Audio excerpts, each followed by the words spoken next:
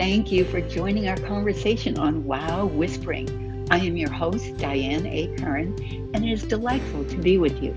Wow is spontaneous, open, expressive. Whispering is intimate, still, receptive.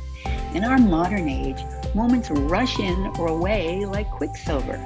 Do we even make the time to savor a wow or reflect on a whisper, to notice and value such gifts? We're ready to do just that with you right now. Well, what an exciting day this is in the skies above. It is so lovely to have you with us today as we celebrate something brand new. And that something brand new is an image that is wending its way across the interwebs. And this is all courtesy of a group of people, we'll say 200 or so researchers, who spent more than 10 years using 8 radio telescopes and some super precise atomic clocks, all to put together the first ever image of a massive black hole. And it's got the poetic name of M87. How very scientific sounding, how very left brain sounding. Well, I thought it would be appropriate for us to celebrate this a little bit and consider the meanings, the context, the scale, the inconceivable size of this accomplishment for us little old human beings here on Earth. And I thought I would start out with giving you a sense of the size of this thing. This black hole, M87, is considered to be 3 million times the size of Earth. That's huge by anyone's standards. It is also interesting to consider that we can't see it here from Earth. Big as it is, we have had to use our extraordinary, rapidly expanding modern technology to get to see and photograph this extraordinary reality. And I mention that because here in the skies above, we consider everything from mythology to modernity, from astronomy to astrology, from science to symbol. And this seems like the perfect confluence of both in many ways. While I'm going to give you some statistics that are sure to get your attention and kind of amaze you, I also thought it'd be great to consider this ongoing fascination with the unknown that human beings have. It's what I think distinguishes us in a way that is inspiring and produces a kind of a sense of wonderment about the world, at the same time giving us lots of information to chew on. So in the world of science, let's get really simple about this. We human beings have the capacity to walk from here to there, point A to point B. Well, how fast do human beings walk? If we could walk from point A to point B, what amount of time does that take? Well, it varies based on whether we're in a hurry to get somewhere, whether we're just enjoying a leisurely stroll, if we're in the mountains and we're struggling with up and down terrain, or if we're walking across the city. And let's think about the city streets. These days, it's a really good idea to walk across city streets at a crosswalk because we've got so many cars zooming along. They're not really necessarily looking to see you unless you happen to be in a rural location where there's one vehicle on the road approaching, there's you walking across the roadway or the open space, and you can see each other soon enough to acknowledge and notice each other one-to-one. Well, in the world of the city, that doesn't happen, especially if you're on a New York City street. You've got tons of cars that are racing to get to where they're going as fast as they can. You've got lots of people doing exactly the same thing, but they're doing it with their little feet, one by one by one. So what's the average speed? Well, I came across a statistic that really I find fascinating, which is what is the average pace of walking across a crosswalk? When you do, you pretty much want to get to the other side before the light turns and oops, you're potentially in danger. So walking across a crosswalk is about 3.1 miles per hour or about 5 kilometers per hour. Well, That's a pretty decent pace. It's not the fastest way you could walk. It's not speed walking, but you could cover some fair amount of territory in that amount of time. And you'd be doing it with a certain focus and a certain momentum. Well, let's say, for example, since I live in the US, what would it take to walk across the United States of America? Well, east to west, we've got about 2,892 miles to traverse. In kilometer land, that's 4,654 of them. So if you went from California to Maine, you don't want to walk 24 hours a day because you'd pretty soon be landing yourself in the hospital. And you want to walk at a decent pace, but you want to give yourself a chance to sleep. So let's be sensible about this. Let's say you're going to walk 8 hours a day. How many days would it take you to walk across the United States? About 120 days. That's a bit of a project, yes? So let's put this idea of walking across the United States in context. The moon is what we can see that's closest to us, that's not on Earth, and we can look at it pretty much any time it's visible in the night sky, and we can see that based on its rotation around us, we see either the entire moon, and sometimes we see little slivers of it depending on what phase it's in. So if we were to walk across the United States, it would be pretty much the same thing as walking across the diameter of the moon. And the diameter of the moon is literally, if you looked at it from east to west, from this point of view, it looks like a big flat circle in the sky. Of course it's not. It's got a circumference, it's got mass, it's got shape. But just looking at it from Earth's point of view, it would be about the same thing conceptually as walking across the United States. And by the way, speaking of today and iconic photographs, there is a very iconic photograph. Well, there's three that I'm going to think about right now, which is the one of the first astronauts landing on the moon and taking a picture and sending it back to Earth, the first selfie, if you will, of somebody standing on the moon. So standing on the moon was quite an accomplishment because the gravity is so much less that you pretty much float from spot to spot. It's not like just walking across a crosswalk. But there's also another couple of iconic photographs, speaking of a day for that. One is called the Blue Marble, which is a picture of the entire Earth from space, where we see it in all its beautiful circular glory. It looks pretty much like a flat circle to us. And then there's another one called Earthrise that reminds us that from other celestial bodies, the Earth also has its various phases. Just like to us, the moon has phases where we see its entire circular shape or we do not, based on the position of the Earth, the sun, and the moon relative to each other in light. And same thing with Earth. So Earthrise, the Blue Marble, and that wonderfully iconic photograph of a person standing on the moon. Now, it's probably not going to be real soon that somebody stands in the middle of a black hole for obvious reasons. Black holes, famous for having some properties, one of which is, well, it used to be said the following way: nothing can escape a black hole. Well, that's not technically true, as it turns out. And I, like many human beings, have a pretty healthy dose of what I'll call the skeptical mind. And I remember when I first heard the phrase, nothing can escape a black hole, I thought, that can't be true. It just seems so limiting in its point of view. Well, what it was really attempting to reference is that things like light don't travel fast enough to escape the energy of a black hole. And if light can't travel fast enough, you know a human being can't travel fast enough. So everything gets sucked into the energy of the black hole, where it goes, how it morphs. We don't yet really know the answer to that. But it's a bit of a shocking image to think nothing can escape a black hole. But turns out something can escape a black hole. Science has a fascination for me for many reasons, one of which is that it always gives us new ways to understand things, new ways to consider the mysteries of life, and new ways to consider the possibilities of life.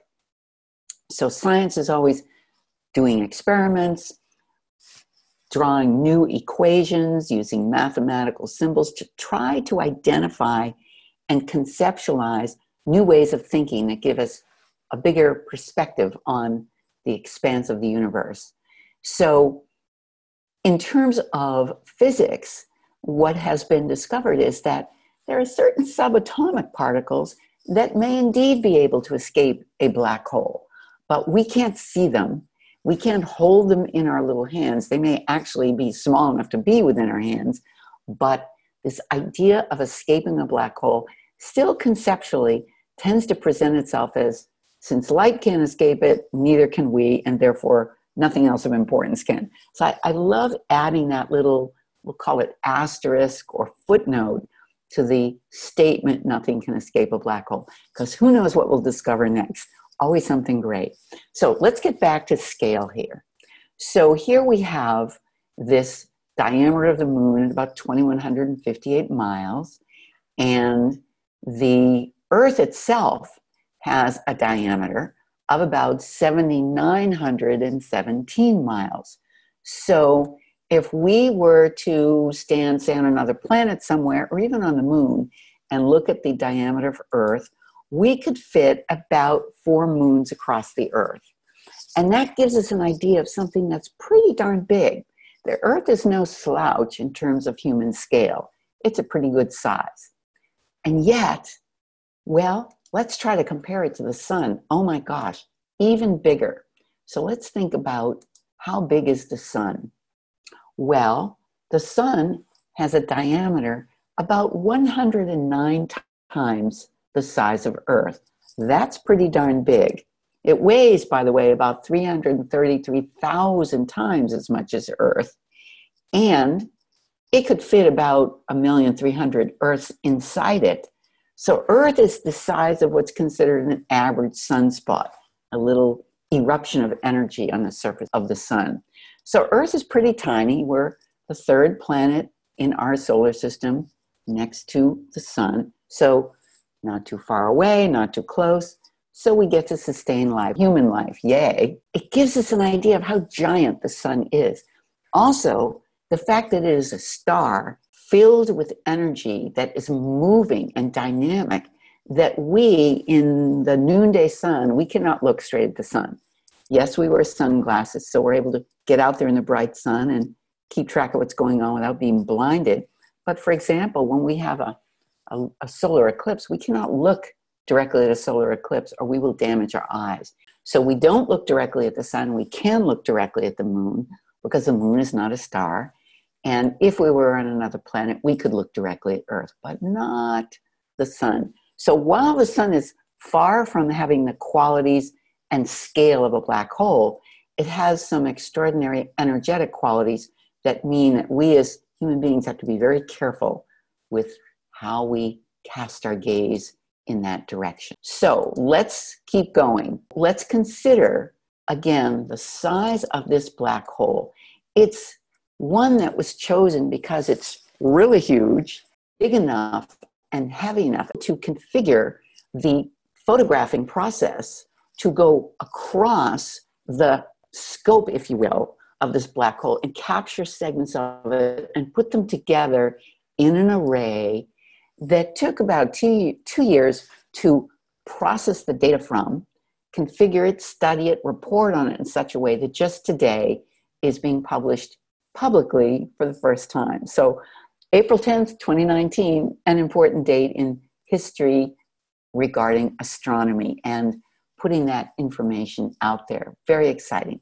So I mentioned the speed of light before, saying it's pretty darn fast. So you think, well, gosh, wouldn't light be fast enough to travel across a black hole? Well, it's pretty darn fast. It's 186,000 miles a second, or over 299 kilometers per second. That's going pretty darn fast.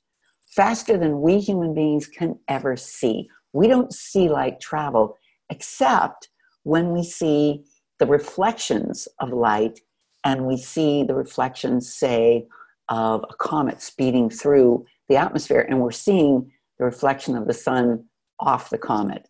And that looks pretty fantastic. We see stars doing what we call twinkling in the sky. So we're seeing reflections of light at a distance, and oftentimes considering the nature of our solar system our galaxy, our universe, and the cosmos, we're seeing reflections of things that have already occurred in the past. So, for example, we were recently fascinated with the images coming from Mars of what was happening on Mars as a new object put into space by the United States landed, and we got to see images of that landing on Mars. We were seeing it not in real time. We're seeing it after they were transmitted back to Earth. I think, correct me if I'm wrong, listeners, I think it took about 30 minutes for those images to get back to Earth so that it could then be transmitted from JPL, the Jet Propulsion Laboratory here in the Pasadena area. So we don't see light traveling at the time that it travels. We see it after the fact, and we see light as if it's all present all the time because it's moving so quickly that we see it as a big, wonderful, stable blur. Isn't it wonderful what we human beings can do with our, I'm going to say, primitive technology of the eyeball and the brain? And oh, by the way, let me veer off into neuroscience for a second, if I may. This is a tangent I always love going on and sharing with people. So what neuroscience has taught us in the modern era is that the brain does most of the heavy lifting of seeing. What happens is the eye sees what's out there, and then it sends a message to the brain, and the brain only pays attention to about 20% of what it has to process. Why? Because it's got stored in its neural pathways all this data, and it uses it to create shortcuts so that we can see things faster than it would take if the brain had to go through all of its neural pathways. It would take forever for us to register what it was they were seeing. We human beings have not got that kind of patience. We know this just because of the way we are. Nowadays, we've been trained by computers to see things in fractions of seconds. And when something takes, oh my gosh, 1 second or 2 seconds or 10 seconds, it seems like it's taking forever for that to happen on the screen on computers. So we are very impatient by nature, and we have constructed our computer capacity such that it, if anything, makes us feel more impatient than we even used to be in the olden pre-computer days. And so what happens is the brain is a willing co-conspirator here.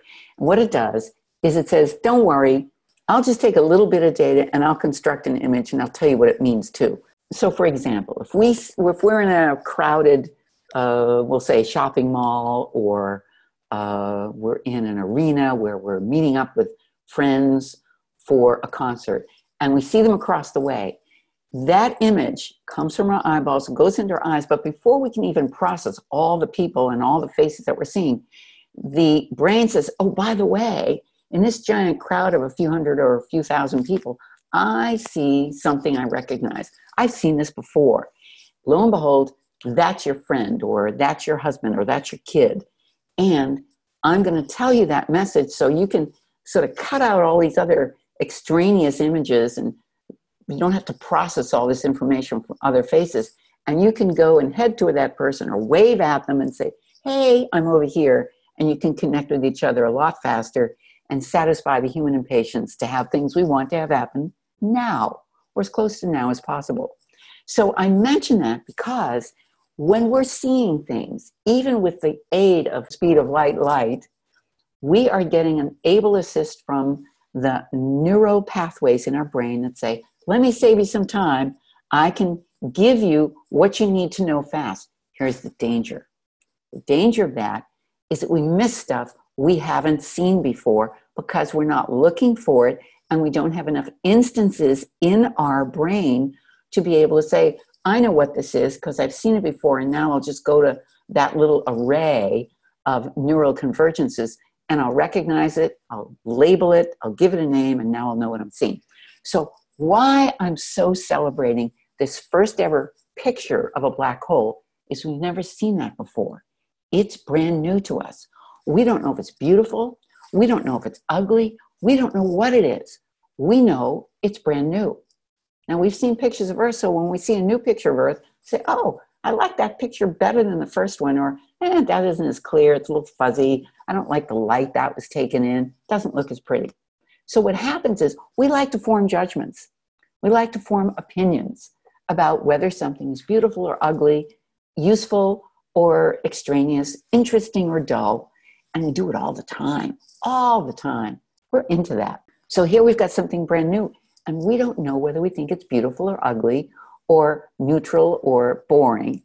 And why I mention that is because if you look at this image, it's really very simplistic. There's a little black round area in the middle, and then it's surrounded by some sort of yellowish orange and orange color that's fuzzier, fuzzy edge, not precise edge. And then surrounding that is more black, because the array of telescopes was configured to capture the black hole energy, not what was surrounding it that's either much further away or much closer or somewhere in between. It was configured to capture that array of, if you will, energy. I'm not even going to say light, because I don't know that it's light. Whatever it is, because remember, light can't escape a black hole. So whatever it is that we're seeing is either reflecting the energy of the universe off the black hole. We still need to figure out what this thing is that we're looking at. How great to have something new to look at, yes? I find the unknown to be an extraordinary source of power, discovery, interest, opportunity, creative stimulation. You never know what you're going to think about something you're seeing for the first time. So here we've got our chance today. And then tomorrow, we'll have seen it already. As soon as I got up, about 20 minutes earlier is when it had been posted to the internet. So of course I went and just stuck it right on Facebook with a couple of statistics to hold us over until the next information would be something I could read, or something new would be published about it, or a special report would be published about this whole project. I'm also very proud of the fact that of the 8 fancy telescopes that were used in this array to get this picture, one of them was in Boston, where I was born, and one of them is in this part of California, Northridge, I believe it is, or at least very close to me here in the San Fernando Valley.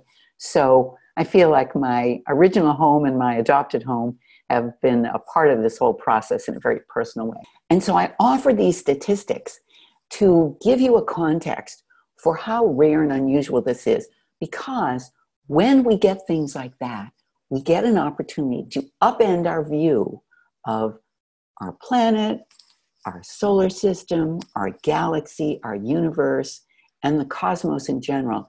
And that, I think, for human beings, upending our opinion and our already this is what we know set of facts, to add more information and add new potential facts, I see that as a useful thing. I see that as an appealing thing. I see that as, if you will, a confirmation of the creativity of the universe. It's always becoming. And we, as human beings, occasionally are given a new peek into something we haven't seen before, we haven't thought about before, we haven't had a chance to explore before. How exciting is this? So I invite you to consider, take a look at this photograph, notice what you notice about it, and if you can, give yourself some room in that wonderfully busy brain of yours to just hold it, suspend it in your opinions, and just let it be there for a bit. Just let it hang out with you for a while until some new information comes along, and then we'll see where that takes us, because it always takes us somewhere interesting. You know, we started out life, us human beings, we didn't have telescopes, we didn't have anything but the human eye. And even with the human eye, which is why I'm still fascinated with things like ancient metaphysical systems of knowledge, is that those systems of knowledge gave us an opportunity to do something that has turned out to be continually useful for human beings, which is we make observations, we have little anecdotal experiences, and then we have enough of those, we collect them, we say, when this pattern shows up, these certain things tend to happen. Or when this other pattern occurs, human beings tend to behave this way. It's very known that when the moon is at its full phase or its new moon phase, human beings behave a little bit differently. Just go ask any police station when they get most of their calls. Just ask any hospital emergency room, when do they find more people coming? It tends to be correlated to moon's phases. So we also notice that in the world of the ancient systems of knowledge, and there are systems of astrology, which originally astrology and astronomy were one. Why were they one? Because they were all about cataloging experiences, cataloging observations to attempt to understand the patterns of life on this planet and life for human beings. And then eventually they moved into two separate arenas.